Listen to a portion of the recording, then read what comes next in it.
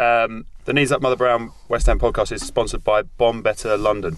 Get your reservations at bombetta.com. Bombettalondon.com. Bombettalondon.com. That was so bad that it might be memorable for people. There you go, bombettalondon.com. Amazing. Bombettalondon.com. Yeah, it's delicious. That's all you need to know. You just follow it like the Bisto gravy kids, just like when they follow their nose, and it'll lead you straight to the restaurant for all your meat and cheese. Meat and cheese. Bombettalondon.com.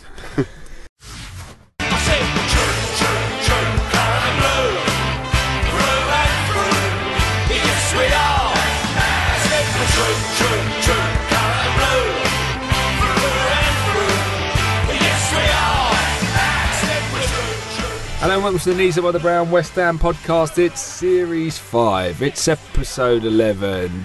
Bianca's away this week. Joining us is semi-regular co-host Rus Williamson from Dave TV. Hello all. Yeah, you alright? I've been better, and I think we all know why. Well, joining us here to make his debut, and it's rare to have a debut these days, given that it's Series 5, but he is the man who set up Mirror Football, ex-The Sun, ex-Daily Mirror. It's Dan Silver, big on Twitter. Hello, thank you for that introduction. Yeah, welcome. Cheers. How depressed are you, mate? I'm really depressed because I had to watch the game again knowing the result. So I didn't even get the lovely bit of suspense of will we hang on. I had to watch that second half knowing we were going to lose. So I'm really depressed. Yeah. Rust, how depressed? Have you been as depressed as this? This is pretty low. This is up there, I think. I think this is one of them moments where the optimism is being drained out of me by the minute, and I'm just. I know it's bad. Words can't even describe it at the moment. Awful. I just hate Tottenham so much. Bloody bastards. You know it's bad when James Longman, who's Mr. Positive, left me a voicemail that was just 45 seconds of expletives on after the game, and you know that's the high watermark of terror as a West Ham fan, that things are only going to get worse. So my son, who's 10 and a season ticket holder, was watching it at home. I was out, that's why I had to watch it again. I went to see the comedian Stuart Lee play at Leicester Square, and he was on at 7, so I saw the first half. At half-time, obviously it was 1-0. By the time Stuart went on, we were winning 2-1, and I turned off my phone at the intermission, turned my phone on, and we'd lost 3-2, and I literally didn't know whether to laugh or cry, and spent the second half of Stuart Lee set crying, so which was no good for anyone. But my son was watching it at home with my wife, who's 10 years old, and he said at the end, when we get relegated, I want to support Crystal Palace as my Premier League team. God. I mean, Dan, that is the worst story. I mean, two things in there. When we get relegated. And then Crystal Palace. If you're not going to support West Ham, at least support a good team. Why Crystal Palace? What's the reasoning? We live in South East London, so and he wanted a small team. Is he just a fan of eagles? No. He has no preference of bird life whatsoever. Oh, man. Yeah, but this is a kid, and I hope the NSPCC aren't listening, but on the back of his shirt he's got Zaza 11, which was my fault, I'm afraid, as well. At what point did you purchase that shirt? At the day before Zaza's debut. So that was the sales. You look at the sales of Zaza's shirts, which I think was peak. Yeah. The peak was the day before he kicked a football for us. Well, we had a lot of comments to go into the feedback last week about what a fairly bleak episode it was. Had an email in particular from Matt Abbey. He said, pay it out, pard you in, you lot are effing mental. Bring back Longers for some sensible chat. You three made me more depressed than the prospect of a Trump presidency. And then hashtag Sky isn't falling in. Expat US-based hammer, Matt Abbey there, using a hashtag on an email. Do you think he's now revised that opinion, having Trump presidency?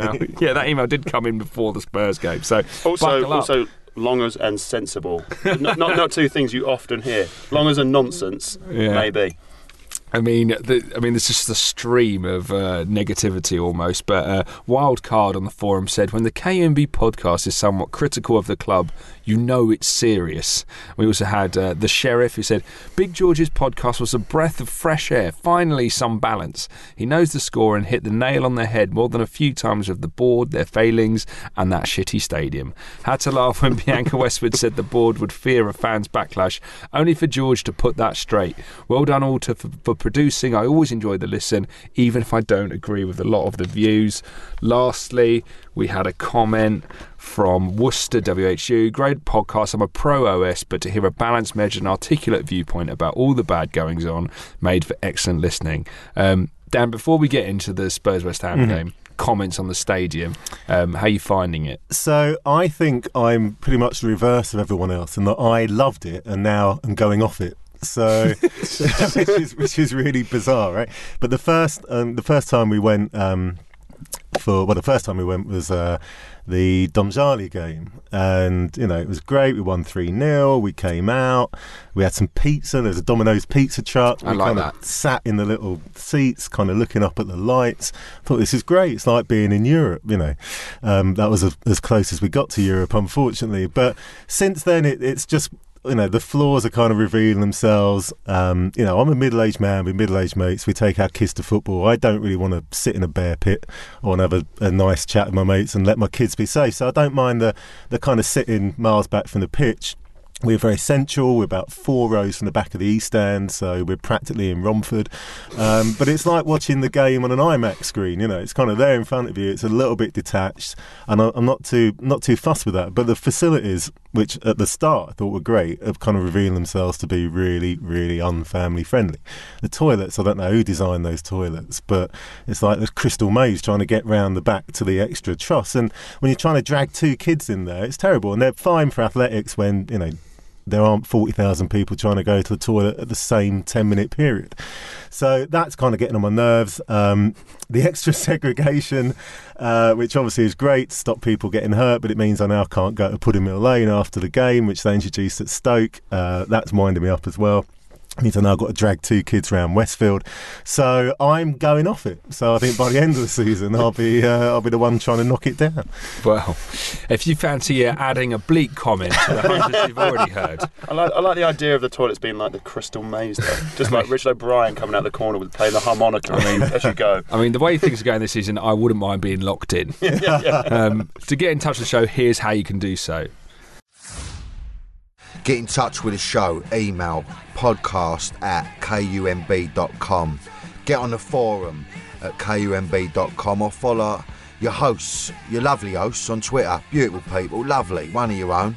Bianca is at BEE Westwood. Chris is at CJ Skull, and that's with a C, not a K, a C, because he's special. Come on, you irons. Right. Spurs 3, West Ham 2. Never in my wildest dreams with 4 minutes to go did I think I would be introducing the match report with that comment. Dan, before we put the pistol to our heads, great start, right? Yeah. Surely we were doing all right. We could. Russ and I watched it together. We couldn't believe. We thought, we might win this. Yeah, it was like the battling West Ham of last season, which I think away from home we've seen for 45 minutes, the second half against Man City, when I kind of optimistically tweeted, we've got our West Ham back, and then they promptly disappeared again. But, there was fight, there was spirit, there was a game plan that was working, and Tottenham looked really ordinary. And, it looked like it was all going to be okay. And then, obviously, it wasn't. Thanks for listening. Do you want to put the Samaritan's phone number just at the end of this one? Russ, we watched it in Manchester. Do you want to set the scene there? Yeah, so we were out in Manchester that evening, so we got there, we arrived, we in a lovely little apartment for the night, so we set up on the big screen, we had it ready, Damien came around, another friend of the show. Yeah, Damien Lazarus, big DJ. So we're all sat around ready, really getting excited, getting behind the game, and like you said, it looked like the West Ham of old, the battling West Ham, where you think, you know what, they're up for it, we're going to get something for it. But for me, this is where it really highlighted how bad our summer signings were, because the strength and depth there is just atrocious. We looked capable, we looked on top, and I thought, considering Noble wasn't playing, who normally you think he's the kind of guy that would be getting people up for this kind of game, but we made those subs, and then it was almost like that's it. It almost let Spurs back in. I mean, I actually thought, to be fair, Zaza looked like he was doing okay. And then once again, he made that moment. What bit was that? Well, to begin with, he was running around, he was holding up a little bit. But then he made that same thing he did a few weeks back, where he was almost about to be played through. And it's almost like he's just like, I don't know what to do anymore. He's just shot. He just doesn't have a clue. And he seems so slow, Dan, doesn't he? Like, what has he got? What is his attributes that make him a striker? Well, he scored that great goal for Juventus in the friendly, which at the Olympic Stadium, which I think obviously sealed his deal. I think they were sitting watching that, going, there's someone who can score at the Olympic Stadium. Apart from that, I don't really know. I mean, he's got a nice girlfriend. She's very active on social media. Part of we did spend a good 20 minutes going through her Instagram. Yeah, our chat while watching the Spurs West Ham game was mainly about Zaza's girlfriend, and we had a good old stalk on her Instagram. And I tell you what, she is like far better, far more attractive than he is good at football. Absolutely. Yes. But I think as are all of us. Yeah. I mean, he has no goal threat, and I don't think he's had any ounce of goal threat since he signed for us. Yeah. And that's the worrying thing. Obviously it's not unique among our strikers at the moment, but given the reputation and given the potential fees, you'd expect something a little bit more exciting / dangerous in front of goal. I think the first thing he ever did for us was that he did an overhead pass in the centre circle, if you remember, on his debut, and we were like, my God, this man's a genius. And that was it. That was the high water moment of Zaza's career, an overhead pass. Positives, Antonio looked great. He scored 11 heading goals in the Premier League in 2016, more than twice than any other player in the league. He's also equalled the Premier League record for headed goals in a calendar year, 11 with Tim Cahill. I mean, Michail Antonio, our strikers can't score, but he can. Yeah, he can. I think he's been a revelation for us since he arrived. I think he epitomises like the hard work, the dedication. Sometimes he is like a bit fumbly. You don't really know if he knows what he's doing. He's just like the raw attributes of strength, power. But the way he threw himself at that header is almost like Ayew was about to go like, I'm going to back away from this. And he was like, no, I'm flying in on this. And you could see he's up for it. He's pumped. But we just... Imagine what he'd be like played in position. Yeah, exactly. Imagine how good he'd be then. I know. It's just, if we could just get a strike. Striking is so obviously our problem, isn't it? Yeah. So was it 18 games we've played, a striker hasn't scored in that time? It's unbelievable. It's laughable. I know. It's tragic. Yeah. Just to go back to Antonio, these are his comments after the game. I feel embarrassed because we know the importance of this game to the fans. We've done well, we've got the lead, they've come back, we've got the lead again, and we've held out until the last 7 minutes of the game. If we'd held on, we'd have got a good win for the team, moved up the table, moved on, but instead we made mistakes. We thought we'd won the game, but we switched off. That's all I can say.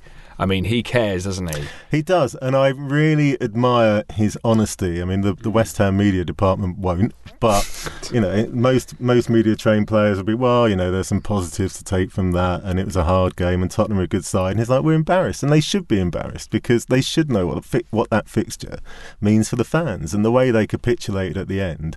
Seeing out that game with 4 minutes to go, 5 minutes to go, just see it out. You're footballers, and they absolutely crumbled. And they should be embarrassed, and I'm glad he's come out and said it. 160 seconds, Russ. 160 seconds that ruined the weekend. What were your first goal that went in at 88 minutes? Do you lay the blame at Randolph's game, obviously coming in for Adrian? I think the thing with Randolph is he didn't know where Harry Kane was, so he had to try and push that ball out. It was unfortunate; it just fell straight to Kane's feet and it went in. So I can't really blame him for that. The thing for me was the subs. When you look at, I mean, Sacco obviously he put in a shift. He's obviously not fit. But Zaza coming on for him, that was one downfall. But the thing for me is why did we bring on Nordveld instead of Collins? And that for me, I did actually think. I know that this is a lot of people are going to hate this comment, but when Big Sam was there, he would have brought on a Collins. He would have thrown on the extra defender. Put 5 at the back, shore it up. And I think Collins would have been that player that would have been a bit of a rock. But Nordveld, I mean, what? Who is this guy? I mean, I generally have no idea how this guy has ended up with us. And it just felt like if he wasn't on the pitch, if we just played with 10 men, we probably would have got a goal. Yeah, I mean, funnily enough, the commentary, as I rewatched it again this afternoon, Glenn Hoddle praised that substitution to the hilt. It was like, that's exactly the right thing Slaven should be doing. Should be taking off Payet. He should be bringing on a defender, shoring up that left-hand side, or sorry, the Tottenham left, the West Ham right. It's like, I mean, that obviously says more about Glenn Hoddle than it does about those substitutions, but I mean, you're right, why wasn't Collins brought on? Why take off Payet? Payet was our only outlet at that point. I was talking to a mate of mine who supports Spurs today, and he couldn't believe Payet was the one that went off, because Payet was the only one stretching them on the break. And if you leave Payet up there, they're going to have 2 men back, because you can't leave him one-on-one with someone. Yeah. But if you think back to last season, moments like that, we had Moses to bring on. And like what a substitution he would have been, like, you know, someone with quick power, knows what it's all about, and an incredible wing back. Who knew? I know. It's just like I would rather have had sports. I mean, how many players we brought in? 6, 7. Ditched them all and just kept Moses. That would have been a better, stronger squad than what we've got now. God, I'm getting depressed. Jesus. Well, I mean, the stats are just so depressing. The defeat means West Ham have now let slip more points from leading positions than any other team in the Premier League. Slaven Bilic side remain the only team in the top flight not to have a goal scored by an out-and-out striker. 2 points there, Dan, that make you want to slit your wrists. It is, and the losing points position from a winning position, I think, is quite telling. I mean, it's 8, right? That's Watford, Stoke, and this game, and you know, I think you have to look at the mentality of the players and the mentality of the squad as a whole. I mean, the Watford game, Troy Deeney accused us of showboating, and that inspired the Watford players, whether or not we weren't. You know, for us to give that impression, obviously something happened. The Stoke game, you had that moment of madness by Adrian, and then this game, you had the substitutions. They all kind of point to the setup of the team and the actions of the manager, and that's a really worrying trend. Do you think Adrian's days are numbered now? Well, I think it was weird that Slav came out and backed him after the Stoke game and said, you know, it was just a mistake, and then a week and a half later dropped it. It was just a mistake, and then went to Adrian, no mate, you're out. I mean, it's been coming, you know, Adrian makes a mistake every other game, you know, he juggles the ball on his line, he comes out when he shouldn't, you know, he gets sent off trying to attack a corner. He is an accident waiting to happen. Is he a better bet than Randolph? I don't know. I mean, I've been pushing for Randolph to have a chance. And I think earlier this season said that at some point this season they will swap over and Randolph will become the number one. But you know, Randolph isn't De Gea, let's be honest here, and who would you rather have in goal, Adrian or Randolph? I don't know at this point in time. I mean, that save he made from Dyer was fantastic, but the mistake for the second goal was abysmal. So you do blame him for that mistake? I think so, yeah. You can't just palm it out, you know. I mean, he just pushed it across his goal. It's like he's got no idea what's behind it. You know, either if you're going to come, you've got to get that ball. You've got to make that yours. And, you know, I wasn't too happy with the first goal either. Again, Adrian would have, in his very theatrical style, would have probably pushed that out the ground, whereas you know, Randolph kind of palmed it back into the box. Positives, I mean, I didn't expect us to win, but the performance, I thought, if we just forget about that last 4 minutes, it was good enough to get some points in these tough games to get up down. Do you think, you know, stick with it? Are you not too disheartened by this?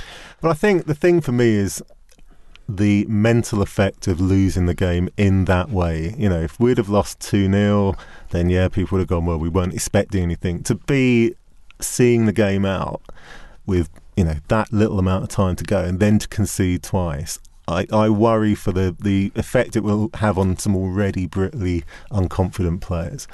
And that's, I think, the long-term damage that will happen. So, you know, whether Slav can pick them up for the Man United game, I doubt it, to be honest, seeing what's happened so far this season.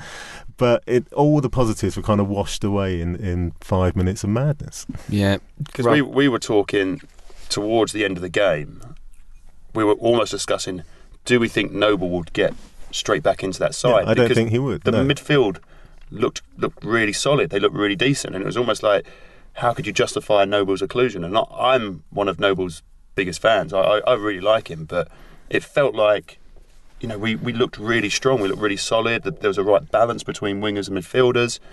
But it felt now that we've let that that slip, it feels like he's almost certain to come in now because being the club captain, it's like almost like his responsibility to fire them up against Man United. But I mean, I personally would drop Noble and I would keep him on the bench. I think the way Man United dropped Rooney weeks ago, and it kind of he was captain. He was a talismanic figure at the club. Mourinho had the balls to drop him, and it had the effect of kind of transforming the way they attacked for a while.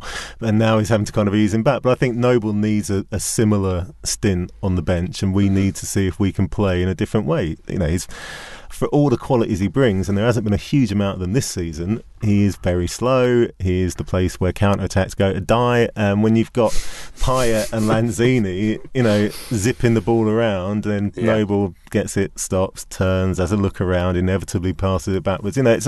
He stops the team playing in the way that we know they can. And, the counterbalance has always been his inspiring leadership qualities, but we've seen none of that this season. Yeah. I was going to try and end on a positive, but I can't think. Do you want to attempt anything, Russ? Well, Ginger Collins will be back for the next game. Yeah. That's a positive. I look forward to those long balls, launch from the edge of the area, straight out of play. The quarterback, back again. I mean, I thought Danny Rose went down like a little bitch when that second yellow card. It was almost disgraceful, and for me, that is part of the reason I can't stand watching England anymore, because players like that doing that, you think you've just gone 3-2 up, that you're clearly going to win the game, and then they just start play acting like that to get a player sent off, and it's just like, fuck off. And that is my opinion on Danny Rose. Spurs scum. Right, it's time now to talk about Slaven Bilic. Obviously he's come under a lot of pressure, and I looked up the stats, right, and the odds of him getting sacked, and actually he's sixth favourite to get sacked, behind Moyes, Bob Bradley, Walter Mazzarati, Alan Pardew, Mike Phelan. So he's sixth favourite, 12-1 to get sacked, Bilic. Dan, is there any, do you think there's any chance of him getting sacked? Well, I mean, there's always a chance. I mean, it seems strange to be having this conversation about someone who last season got our record points total, record goals scored, and less than 3 months later we're talking about should we be sacking him. And I don't want West Ham to be that kind of club that sacks managers at the first sign of trouble. And there was every sign that Sullivan and Gold aren't those kind of chairmen. They didn't sack Avram Grant when they tried to, but obviously they ballsed it up. But in the end, they didn't, and obviously we went down. So maybe that's not the best example. But they stuck with Allardyce. When fans were rapidly calling for his head, I don't think anyone's calling for Slav's head, but there are clearly problems, and it is now his challenge to turn this around. And I think the next up till Christmas, New Year, is going to be a really testing period for him. And if he cannot turn it around, then I think questions are going to have to be asked. Do you still have faith in Slav, Russ? I do. I do have faith in him. My worry is when you see teams like Sunderland picking up points, that I think there's the real danger that you could get to being in amongst the mix come January.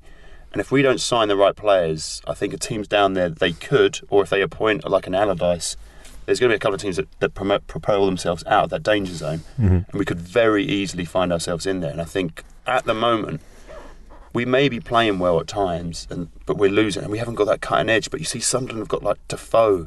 I mean, even bloody Anichebe scored for them. That's the problem. I think if we are in amongst it come December, I think there will be real questions asked, and I think we'll see, because this is the first time he's under pressure, and it seems he hasn't coped yet, which is a worry.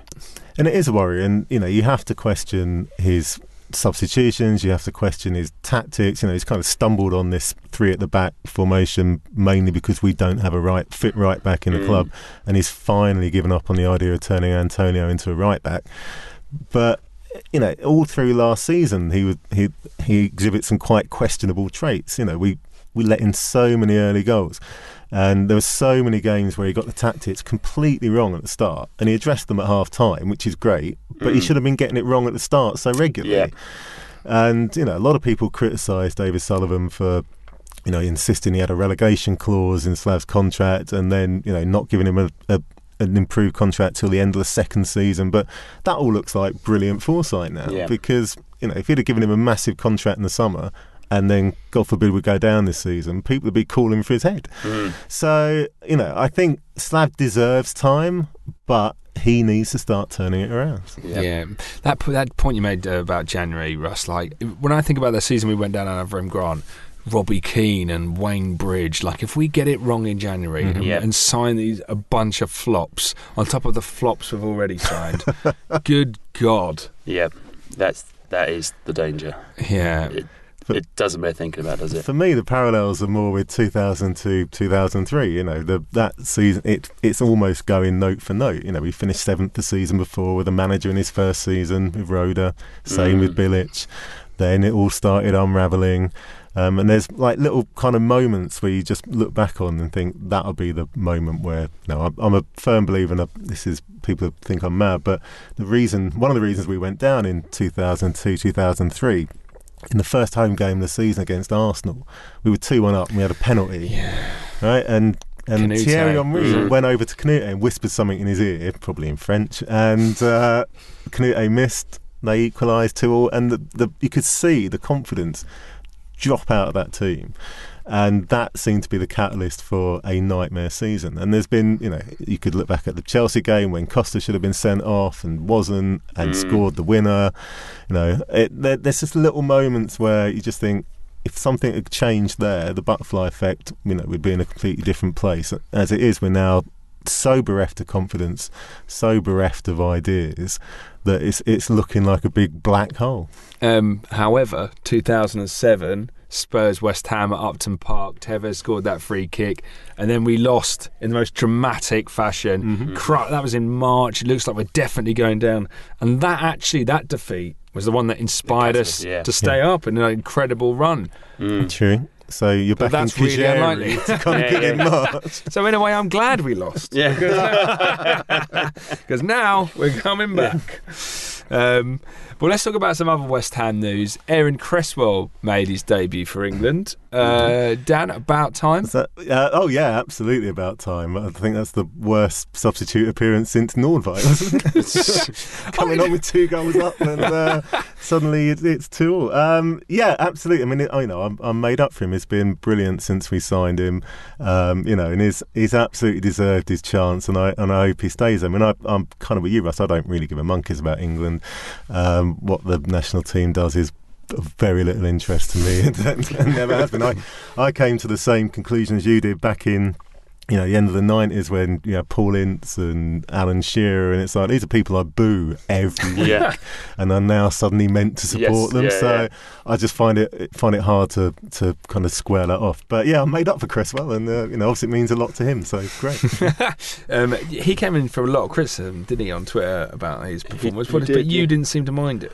I switched off the game when it was 2-1. I think about the 90th minute, I thought the game was all over, so I stopped watching. I mean, I only started watching it in about the 60th minute anyway. But I mean, from what I saw of it, he touched the ball very few times. When he did, he either won a tackle or he passed the ball to someone else. He was up the top there, made a little bit of a run. So I didn't see. Apparently, he was to blame for the second goal because he was out of position. I didn't watch the game at all, so I've no idea. That's why I think he comes under criticism. But I mean, end of the day, it's a friendly. Who gives a shit? Yeah. But I think if you're gonna base someone's performance in an England shirt on a cameo of 8 minutes, then that's unjustifiable. You need to give him a start. I don't know why he didn't just start him in a meaningless friendly. If you want to really find out about a player, start him from the off, because it gives you confidence, gives you time to grow into the game. You can really assess them. But giving him 2 minutes and just playing the same old players they always play, I just think, what's the point? Yeah. That's England in a nutshell. Exactly. Yeah, it's a new manager, but he's just picked the same old players. So, I mean, other West Ham news, and I am very conscious this is just the bleakest stream of news that we're pumping out here. But the East Stand getting demolished, Dan. Have you seen the pictures? I have seen the pictures. I mean, you know it's coming, but what are your emotions seeing it happen? God, yeah. You know, I am now reaching for the razor blades. It's sad, you know, and it kind of it stresses the finality of it all. That, you know, we are never going back, and going back to the new stadium. One of the things that annoyed me is that you know, certainly at the start, there seemed to be a lot of West Ham fans who did try and make the move as difficult as possible, as though somehow if we kicked up enough of a fuss, we'd go back. And it's like, it's not going to happen. They're knocking it down, and you know, it feels like our memories are kind of going with it, you know, but this is the new era. So I think it's unhealthy to look back and to be obsessed. And I think Ian Dow said something similar a couple of weeks ago, that, you know, we should be looking forward. But at the same time, you know, you've got to shed a tear for the old place, right? Yeah. It's funny, Russ, because the pictures, like the East Stand's the first one to go, and it appeared, and the lower stand of the East Stand's the first stand to go, and it looks like our seats were the first part of the stadium to be smashed to pieces. Yeah. Did that fill you with a little bit of pride?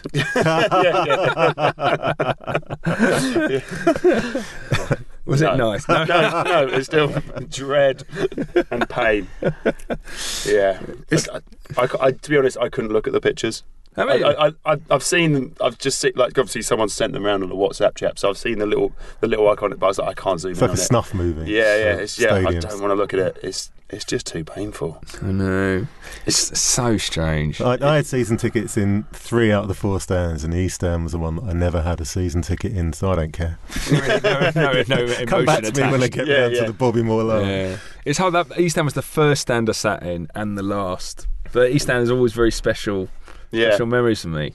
It's weird. It's so strange seeing, like, the roof is all cut up and, like, jaggedy, and, like, the seats removed, and also, like, because they've knocked the lower tier, you can kind of stare through from the pitch and see the concourse where we used to stand and have a miserable lukewarm tea. And you used to eat one of them questionable burgers. Those horrible burgers. You'd ask someone for a cup of tea, they wouldn't know what the hell you meant. Just stare at me blankly all those times I've stood there. No popcorn or anything. Back in the good old days, and a hot dog, the little cardboard that used to say it's all about the taste. When it wasn't. when it wasn't. So bad times, actually. I'm really glad that. Although you used to be able to go back there and actually watch the match at half time on the little screen. That's stay there while you annoying finish your pint. Yeah. It actually felt like a football stadium, strangely. That is annoying. Dan, do you, when you... I'm really glad I came here. Usually it's therapy, but I don't think it's helping. In a little while we turn on the gas. We'll all die in here, so don't worry. Dan, will you ever go back there, do you think? Are you tempted to go back to see some of the demolition, or did you just... Want to join in with a sledgehammer? Because it's really give to the old girl. It's £10 a day. Karen Brady in a high vis. I don't think so. I'm not planning to. I mean, I went back to pick up my seat. So, you know, I signed up for that ridiculous scheme of buying your seat. It was my son's first season ticket, so I wanted his seat as well. They're now sat in boxes somewhere. I don't know where they are, but I'm glad I've got them. They could have cleaned them first, mine, for 50 quid, but, you know. And it already felt like a kind of ghost town there. You know, it's like a haunted house full of bad and good memories. So I don't really feel the need to go back. I don't want to go and pay my respects one last time. You know, I've done that, so no, I don't think I will. Yeah, I think I'm going to avoid. Not that I have any reason to go back there, Russ, but I mean, would you? Are you tempted at all to go back and have a look, one last look?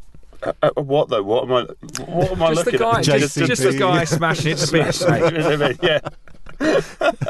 No, for me, I mean, it already started to feel real. I mean, you posted that picture on Twitter the other day of the laundrette on the corner, which was one of my favourites. You always had the little clock that said, "Don't kill your wife, let us do it for you," and that already went before our final game. Yeah. So for me, it was already falling apart, that place before. The £1 fish man, he's gone. He's gone. Yeah, no. Deported, apparently. Good. Yeah.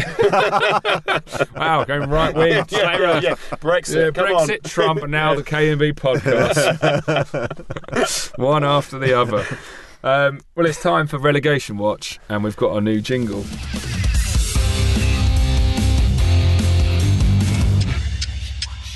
Relegation Watch. That's quite good. Yeah. Who did the singing? Mark Youngman Jungmann from Germany. Yeah. He makes jingles for a living and he listens to the podcast, and he clearly very kindly contributed this one that you've just heard. Royalty free, I hope. Yeah, well, I don't know. Actually, you didn't mention that, so this could be the end. Dan, Yes. are we getting relegated? There's every chance, yeah. Fucking hell. You've been here too long, haven't you? Yeah, we're a third of the way through the season now, and we've got 11 points. That is relegation form. It's hard to see how we're going to win games. It's hard to see where goals are coming from. All those things point to the possibility of relegation. Yeah. It's bad, isn't it? It's really bad. And, I think if you don't think we have a good chance of getting relegated, you're massively in denial and unaware of West Ham history. This is what happens at West Ham. When It's the trend. Yeah, when things look like they're going right, they go horribly wrong. What about, though, when the Qatari owners come over and take over us? Would you be up for that, Dan? You up for the Qataris? I don't know. Have you heard the report this week? No, I haven't. Well, go on. Rumours are Is it- Qataris want to buy an English club, and West Ham is the front runner. Yeah. If you're going to do that, here's my little conspiracy theory based on no evidence whatsoever. If you're going to buy West Ham, do it before January, right? So that they can do a Man City, do a Robinho style deal, throw money at West Ham so that we are safely in the Premier League to help their investment. Would you be up for that, Dan? Yes. Yeah. Great. Thanks very much for joining us. 100%. Where do I sign up? Is there a petition where? Well, Ricky Hatton, he really doesn't like the fact that Man City got bought out. He liked the kind of relegation battle and the struggles, and he doesn't like the new kind of polished But experience. that guy's been hit in the head a lot of times. I don't know if he's the soundest mind to base it on. yeah, I wouldn't take his views on anything else seriously. Yeah. So, look, I like the idea of real football, and I like the idea of grim struggle and yo-yoing and everything else as much as the next person. But I also like the idea of lots of money and success. This is the world we live in, and to deny yourself that level of competitiveness on some sort of sentimental streak. I think if we'd have been at Upton Park, then yeah, you might have been able to make a case for it. But we've sold our soul down the river 6 months ago, so why not go the whole hog? I like to think if we had the Qatar takeover, they would sort the stadium out. They would just What pump. could they do? They'd pump the money in to make the retractable seating decent, like a higher quality. They would probably just go to their LDC. We will pay for it all to make it good. We'd still have to have athletics or something, or maybe they'll build an athletics track that can just be like brought in by helicopter for games. They'd have so much money. They'd give us one of the World Cup Yeah, stadiums. they'd fly. They'd fly everyone fly, Qatar for the Olympics, so we wouldn't have to be in that stadium. God, it would be great, wouldn't it? I mean, it would be like Man City and us. For years, we were similar clubs. Yes. It could happen to us. But it won't. No way. It don't could. think- That is the West Ham one. We'll get It the could. sole Qatari Arab owner who's going to go out of business in 2 weeks because Because West biscuit Ham. fortune. Well, let's wait and see. Russ, are we getting relegated? How do you feel? Oh God. Give me a percentage. If you'd asked me 2 games ago, I would have probably said there's a 20% chance we're getting relegated. I'm probably now etching towards the 40% chances. God.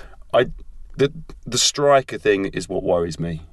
Yeah. And I just don't see where anyone is going to score a goal from. So I feel like until January, we are looking to scrape results, relying on Antonio, Payet to chip in. I mean, like that's the other worrying thing is the likes of Payet, etc., are not scoring as many goals this season. Lanzini's only got two penalties. I don't know if he's and, has he and scored? a goal against Palace. Only got one open play. Those guys are scoring for fun last season, so I don't see where the goals are coming from. And I think if we don't address that in January, then I can see us going down. It's like playing Sacco, clearly unfit on Saturday. Yeah. How desperate a move was that by Bilic, and the West Ham social media tweeting a picture of his shirt saying, oh, look who's back. It's like, we were trying to get rid of him 3 months ago. That was so ironic, the way they were lauding him as like the return of the Messiah. Mate, I'll take whatever we can get right now. And if they'd have said Dowie, I would have been like, thank God, someone else. Would you recall Wellington Valencia Paul back? Easter back? No, I don't think there's any point. Things are not that bad yet. Let's have him kind of wander around ineffectually up front. We've got plenty of people that can do that, Yeah. it's just, I mean, the striker situation is thoroughly depressing. I had such high hopes for Kajeri. I really thought we were getting the next Aguero, and clearly we haven't. But again, I think if he'd have scored that chance he had against Bournemouth, if he'd have tucked that away, I think it would have been a completely different season. And I think his confidence would have been through the roof. And, he might have had 2 or 3 goals by now. Instead, it didn't happen. And it's those little moments that really set the tone for a whole season. And that was his moment. Yeah. Well, in happier news, obviously we've been trying to hunt down Christian Daly for some time. He keeps ignoring all our texts and emails. However, we had a tweet. I've got his phone number if you want. Yeah, so have I, but nothing. Okay. I even get red receipts off him. So I know, it's embarrassing.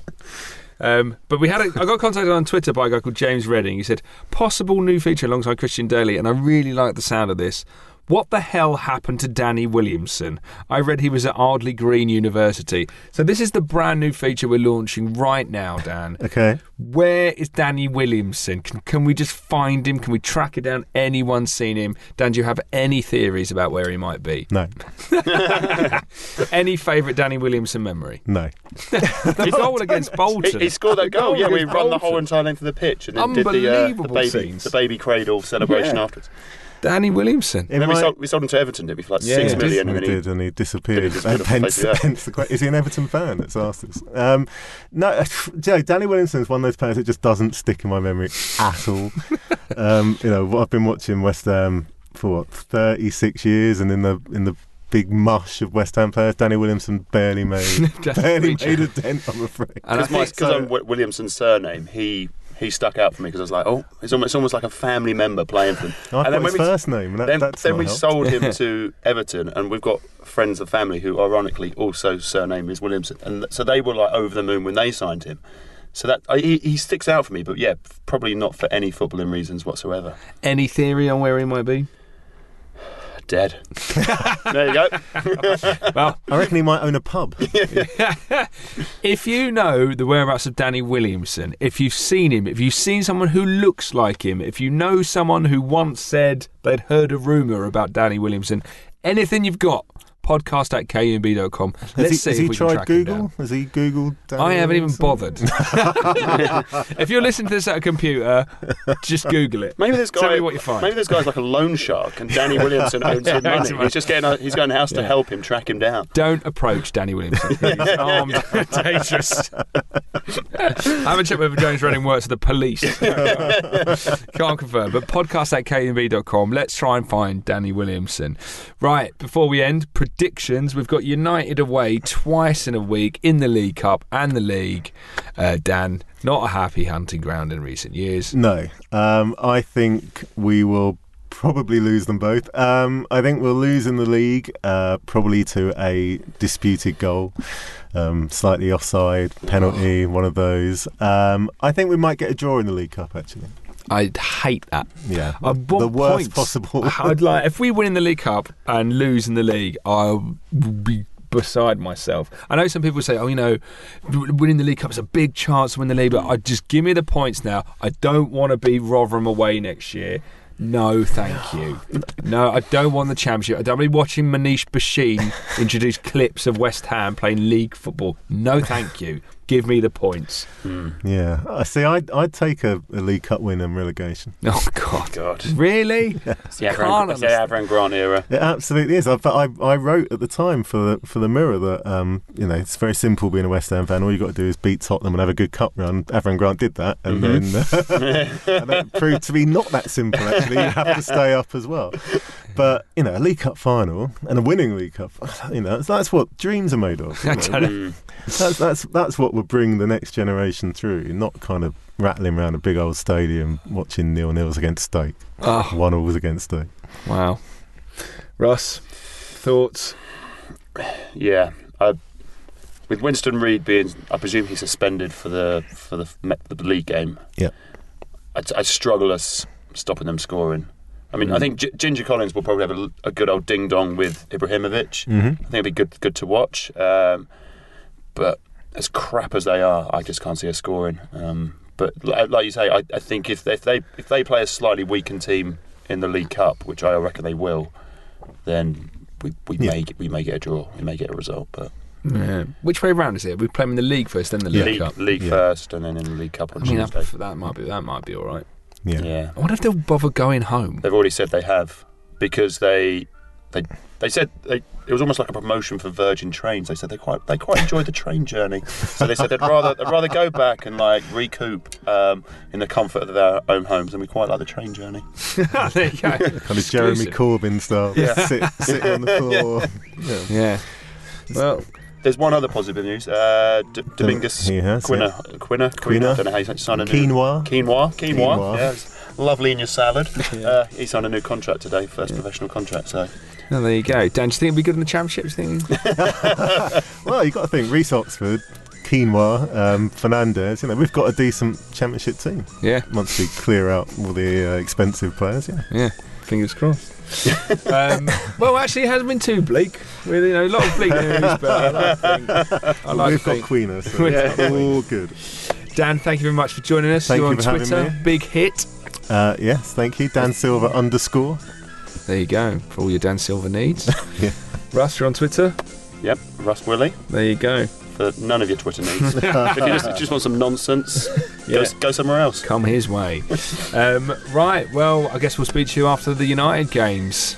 Fingers crossed. But in the meantime, come on, you Irons.